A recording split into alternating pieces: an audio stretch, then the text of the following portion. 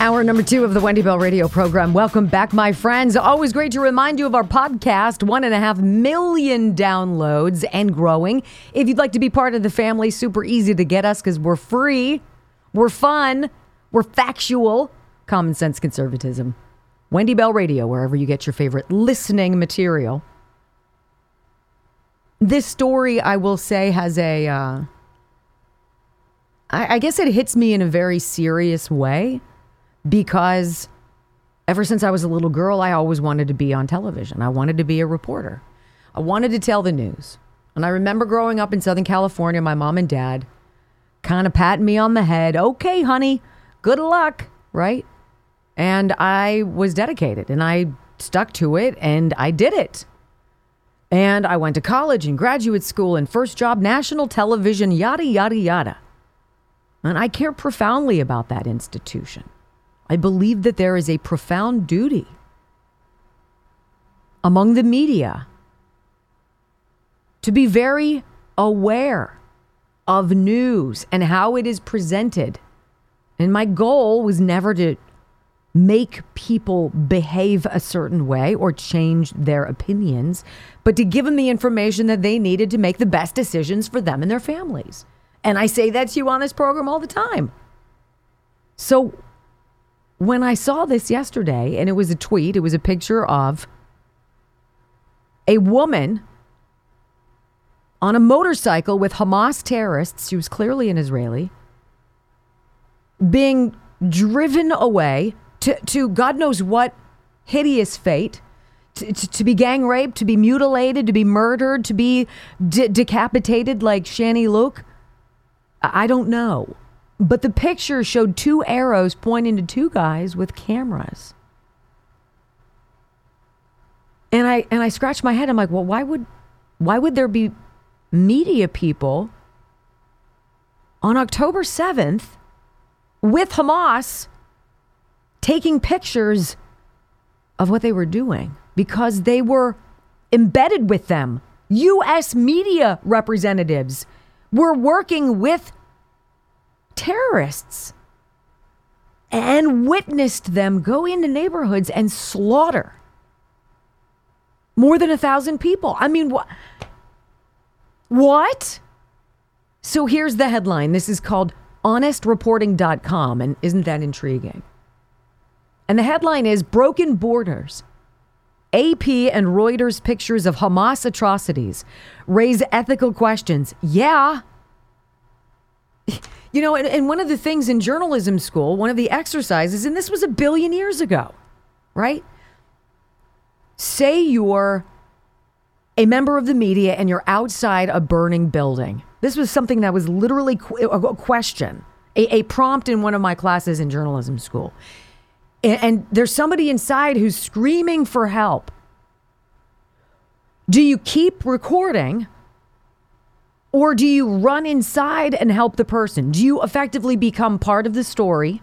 Or do you stand there? Can you stand there with your conscience and just record it as they're screaming in fear and pain? It is a robust discussion to have. At what point do the news presenters cross over and become it? This is beyond. And here's the story. On October 7th, Hamas terrorists were not the only ones who documented the war crimes they had committed during their deadly rampage across southern Israel. Some of their atrocities were captured by Gaza-based photojournalists working for the Associated Press and Reuters news agencies, whose early morning presence at the breached border area raises serious ethical questions. Yeah, what were they doing there so early on what would be ordinarily a quiet Saturday morning? Was it coordinated with Hamas? Did the respectable wire services, which published their photos, approve of their presence inside enemy territory, together with the terrorist infiltrators? Did the photojournalists who freelance for other media like CNN and the New York Times, did they notify these outlets, hey, it's Phil, I'm here and we're with a bunch of dudes wearing masks who've got heavy gear, and I think something's going to happen. Do you want me here or what do you want to do? I doubt that happened. You've got people who want to get a scoop. I got to get the shot. What? Judging from the pictures of lynching, kidnapping, and storming of an Israeli kibbutz, it seems like the border has been breached not only physically, but also journalistically. So the AP, are you photojournalists or are you infiltrators? 4 names appear on AP's photo credits from the Israel-Gaza border area on October 7th. Hassan Eslaya, Youssef Massoud, Ali Mahmoud, and Halem Ali. Eslaya, a freelancer who also works for CNN, crossed into Israel, took photos of a burning Israeli tank, then captured infiltrators entering Kibbutz Kfar Aza. This is one of the neighborhoods where people were mowed down, where women were murdered, and I can't go there. Honest Reporting has obtained screenshots of Eslaya's now removed tweets on Twitter, which he documented himself standing in front of the Israeli tank. He did not wear a press vest or a helmet, and the Arabic caption on his tweet read, "Live from inside the Gaza Strip settlements." Ew! Shortly after the publication of this article, Honest Reporting is writing as an update, we were alerted to footage of Hassan Eslaya next to the Israeli tank. In addition, a photo has surfaced showing Eslaya with Hamas leader and the mastermind of the October 7th massacre, Yahya Sinwar. What? And I'm looking at the pictures that they have found that he thought he'd scrubbed, that he did not, clearly showing he's embedded with Hamas. In the above video, Eslaya says in Arabic, everyone who were inside this tank were kidnapped. Everyone who were inside the tank were kidnapped a short while ago by Al-Qassam Brigades, Hamas armed wing. And as we have seen with our own eyes, more photos he took in Kfar Aza show Hamas terrorists trying to breach the kibbutz's fence and a burning house inside the community. Now, Massoud, who also works for the New York Times, was there as well, just in time to set foot in Israeli territory and take more tank pictures. Ali Mahmoud and Hatem Ali were positioned to get pictures of the horrific abductions of Israelis into Gaza. Mahmoud captured the pickup truck carrying the body of German-Israeli Shani Luk. And Ali got several... He captured the pickup truck. He's there embedded with freaking terrorists. Click, click, click. Hi, boss. At the New York Times? Hey, yeah, I got some stuff for you. I think you're going to like it. What? How do you guys feel about this? I am sick. Mahmoud captured the pickup truck carrying the body of German-Israeli Shani Luk, and Ali got several shots of abductees being kidnapped into the strip. Interestingly, the names of photographers, which appear on other sources, have been removed from some of the photos on AP's database. Why would you do that? Why would you do that? Because you know damn well what was going on. And you would have rather gotten the freaking scoop of people being massacred, decapitated, babies being put in ovens, then you would be interested in doing the right thing. I'm going to go with there are a few headlines and a few photographs and a few scoops I can do without. I don't need you to be there. I don't want you to be there. And you sure as hell shouldn't be there with terrorists. But who is the media sympathetic for? Reuters also has published pictures from 2 photojournalists who also happen to be at the border just in time for Hamas's infiltration. Mohammed Fake Abu Mustafa and Yasser Kudith. Both took pictures of a burning Israeli tank on the Israeli side of the border, but Abu Mustafa went further. He took photos of a lynch mob brutalizing the body of an Israeli soldier who was dragged out of the tank. Reuters was kind enough to add a graphic warning to the photo caption, but it didn't prevent editors from shamelessly labeling it as one of the, quote, images of the day. What?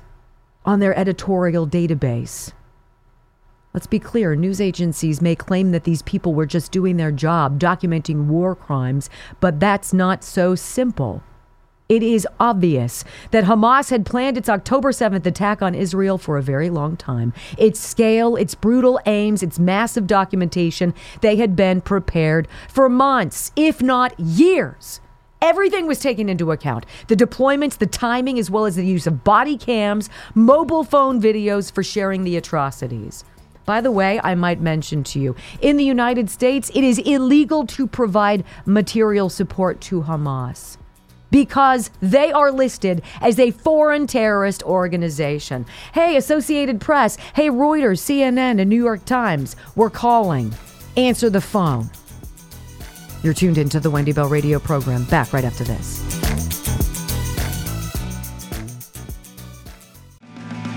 You know, no matter how bad things look as a Republican, no matter how fragmented, how disoriented or disorganized, how much squabbling there might be among our ranks, we are watching something that is important. It is the true growth of a political party. And it is the shedding of old-time ideas and values. And it is the growing of a pair of huevos and stepping forward and saying what needs to be said. We have been browbeaten into silence. They have come after those of us who speak, those of us who are honest, those of us who are unafraid, those of us who are done caring what anybody else thinks. This Democrat Party is the party of all things dark. Think about this Nashville story. You've got a trans shooter, right? Young lady, thinks she's a dude, obviously got things going on, needs some help, needed help a long time ago. Manifesto shows she hates white people. You don't just start feeling that way. You are taught that. You are groomed into that behavior. And if you are fragile enough, because you've also been told, change your body. Take all these drugs. You'll find the promised land. You know what it doesn't do? Fix any of your problems. And so she took action. And so the manifesto, after months and months and months, was finally released. Don't you think we all should? It's like having a loved one die at a young age. Well, maybe we should figure out why. They have kids. Let's find out, was there a congenital heart problem? Let's do an autopsy. Let's make sure we can be proactive. Let's take a positive out of a negative and make sure everybody understands what's going on. No. We're not going to learn from the manifesto because the manifesto proves she was off of her freaking rocker. The product of Democrat, leftist, communist, socialist, progressivist grooming and hatred for her own kind. Guns down a bunch of people, kill 6. No, we're not going to release the manifesto because it proves she was crazy. Anybody would be who would do that. And so it gets leaked. Steven Crowder gets it. He puts it out, just a couple pages of it, so we know what's going on.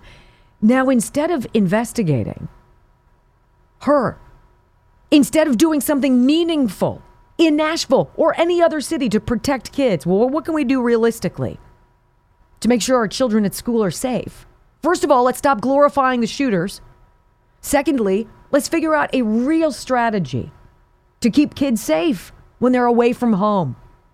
Instead, you've got the police department in Nashville going after the 7 detectives who apparently helped Steven Crowder get that manifesto. They've been suspended, but we're told it's nothing punitive, right?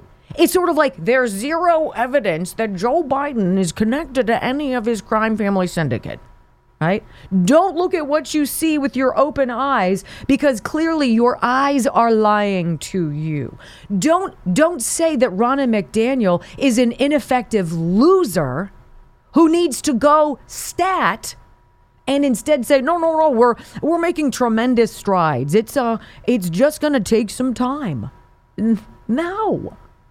All of this, it is such hocus pocus, garbage, And they think you're too stupid to pick up the pieces of this. Nashville Police Department suspends 7 detectives over leak of transgender shooter's manifesto. Why are you running interference? Nashville police chief guy? Who's paying your bills? Who's paying your salary? Do your job. Just because she fits into your category of suck doesn't mean that you can punish people for doing the right thing. Did you guys hear about the dude, the January 6th fellow, who's actively being hunted like a fugitive by the FBI, SWAT team, choppers in the air, searching for him through the woods? What did he do? He had to kill somebody. He had to do something. No, he was there.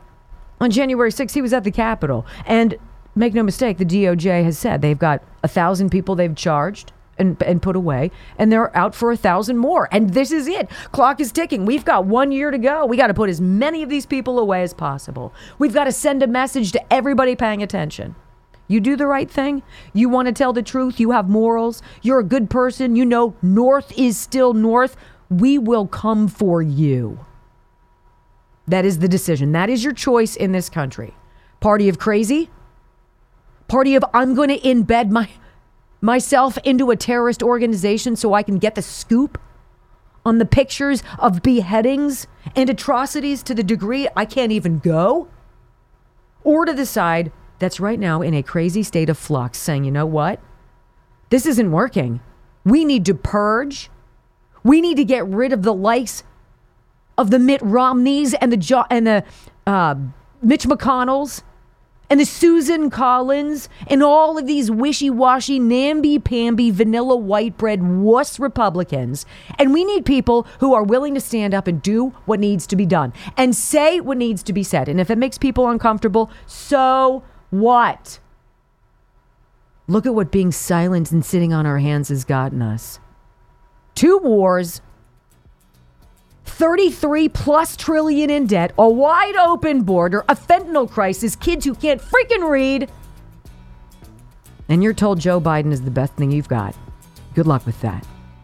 More on the Wendy Bell Radio Network right after this. So, listening to this debate last night, and I don't want to get into the weeds on it. I don't want to get into the dissection of what everybody said. I don't care. I really don't care. But I do want to talk about the media's interpretation of what happened last night. You know, we're getting to this point in our relationship, I think. Not just you and myself on this program, but I think just us as common sense, we as common sense individuals who are paying attention. What they're telling you and what you're hearing isn't necessarily the story. You got to go up 10,000, 20,000 feet, look down a little bit and see what it's doing. And what we exposed last night is that the media are a laughable joke. And I take it personally because I care deeply about that. And it's ruined.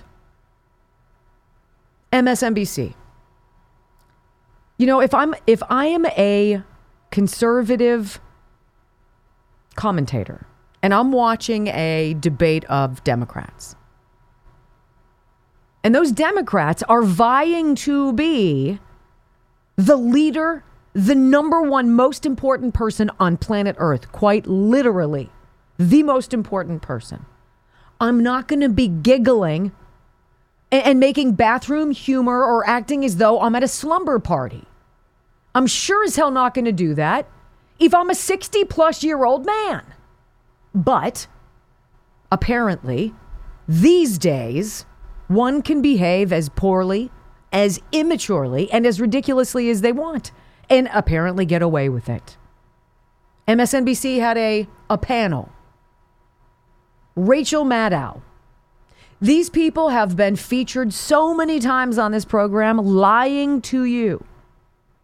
What did Rachel Maddow say? Famously, if you get the vaccine, the virus stops with you. It's not going on. It's not moving on. It stops with you. Why is it that I was able to be suspicious of that and think critically about that, and they fell hook, line, and sinker for all the BS that we've been through, unless they're part of it, which they are? She's giggling about last night. I personally don't think the state of affairs in this country is funny. And I dare say any other mom and dad out there with children still to raise and bills to pay isn't laughing either. I don't care what Ron DeSantis puts in his stupid shoes. I don't care. I don't care that Nikki Haley is a woman. I wouldn't vote for her because or not because of that. Stop it. Give me ideas. Give me your vision. Don't give me what you think everybody wants to hear. Here's Rachel Maddow last night.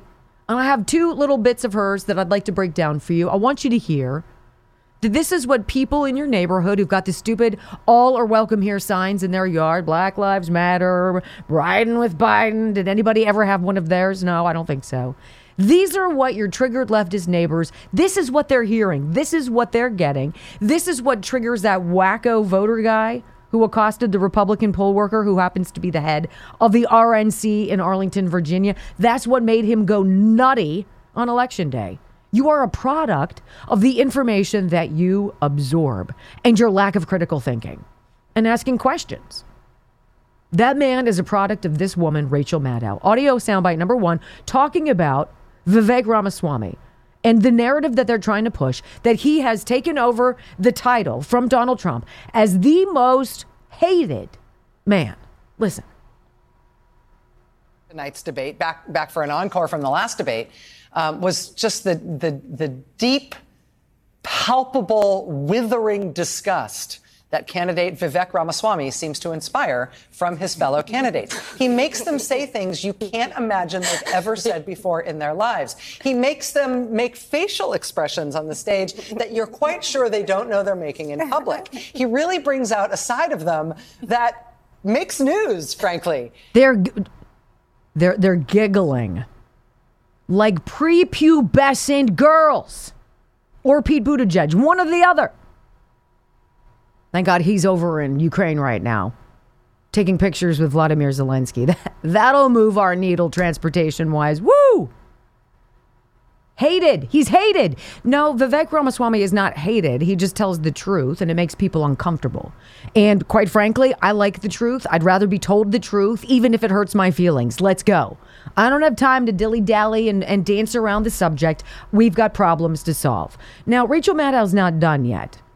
Because this was the big deal that Nikki Haley called Vivek Ramaswamy a scum. I don't care about that either. It's politics, and all politicians seem to have the same moments of suck. Here's Rachel Maddow, part 2. Here he was with former South Carolina Governor Nikki Haley in a section of the debate about whether the Chinese-owned app TikTok should be banned. I should just mention this back and forth ended with one of the candidates saying something I have never heard ever in any debate I have ever covered in all of my years on this earth. I want to laugh at why Nikki Haley didn't answer your question, which was about looking at families in the eye. In the last debate, she made fun of me for actually joining TikTok while her own daughter was actually using the app for a long time. So you might want to take care of your family first. Leave my daughter out of your voice. Your adult daughter. The next generation of Americans are using it. And that's actually the point. You have her supporters propping her up. That's fine. Here's the truth. You're just the easy scum. answer. What she said there was, you're just scum. You know, I think if they all just said what they really meant, if they cut to the chase, this could be a lot more clarifying. Well, I can cut to the chase on you, Rachel. I find you to be a vile, reprehensible individual who on a daily basis spews triggered rhetoric of suck. You lie for a living. You misrepresented everything about COVID. You never asked one question that was even remotely cerebral or questioning at all about the narrative that you were given from the administration. You covered up the Hunter Biden laptop story. You've spent every single waking moment you can, in addition to all of your cohorts, ripping on anybody in this country who cares about America and America first values, not to mention your disgusting coverage of Donald Trump. Is that bold enough for you there, Rachel? And all of them giggling there. So this is an interesting question. Vivek is asked this question. Tell me, Ramaswamy, are you persuaded by President Zelensky's urgent new plea? Where do you stand on more funding? I'm absolutely unpersuaded. And I'm actually enjoying watching the Ukraine hawks quietly, delicately tiptoe back from their position as this thing has unwound into a disaster. The first half of this race, I was the only person standing for it. Now they're actually quietly coming around to being more cautious, as they should. Level with the American people here. Ukraine is not a paragon of democracy. This is a country that has banned 11 opposition parties. It has consolidated all media into one state TV media arm. That's not democratic. It has threatened not to hold elections this year unless the U.S. forks over more money. That is not democratic. It has celebrated a Nazi in its ranks, the comedian in cargo pants, a man called Zelensky, doing it in their own ranks. That is not democratic. More facts for you that you won't hear from the mainstream in either party or the mainstream media. The regions of Ukraine that are occupied by Russia right now in the Donbass, Luhansk, Donetsk. These are Russian-speaking regions that have not even been part of Ukraine since 2014, that other people probably couldn't name those provinces for you. Those are the hard facts. And so to frame this as some kind of battle between good versus evil, don't buy it. 100% correct. 100. Why is Pete Buttigieg there for a photo op with Zelensky today? Why? What is that guy going to do? He can't change light bulbs on bridges in South Bend, Indiana. He was hated as the mayor there.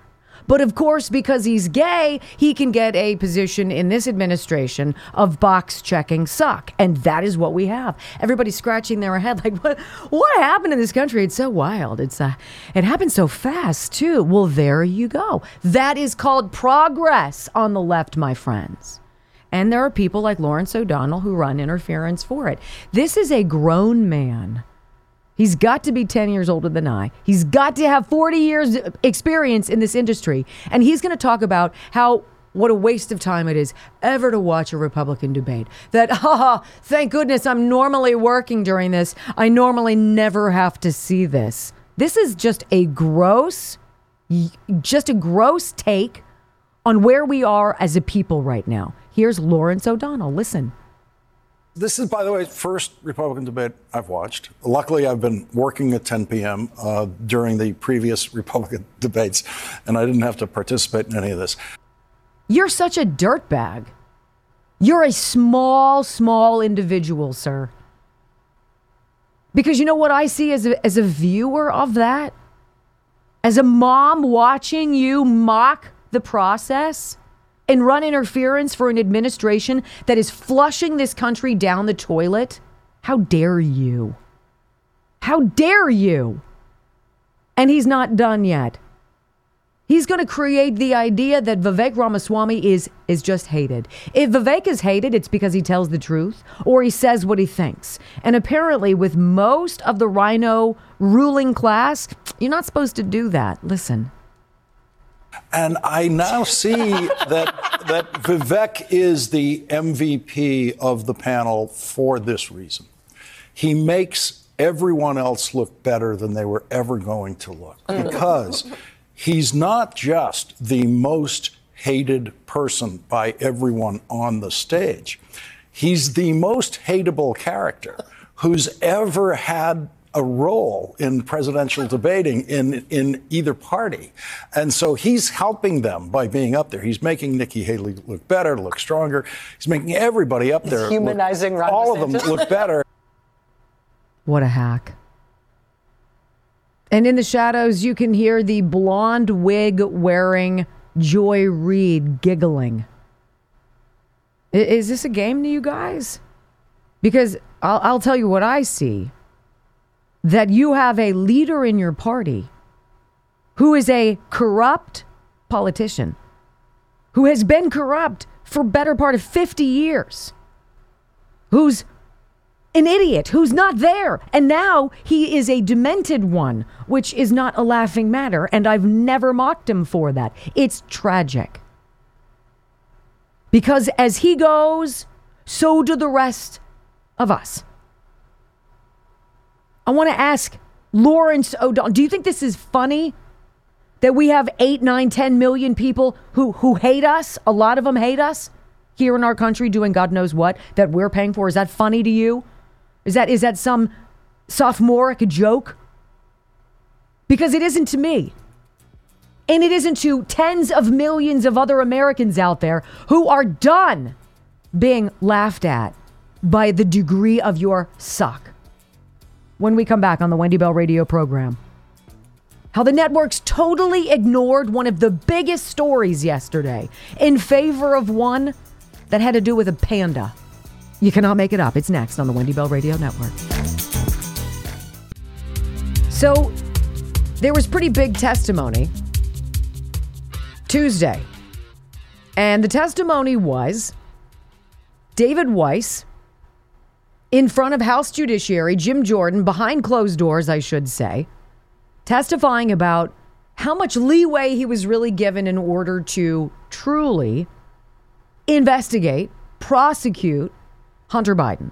Well, we all know that he was hamstrung from go. We've heard from multiple whistleblowers in the FBI, in the IRS, notably Joseph Ziegler and his boss, Gary Shapley.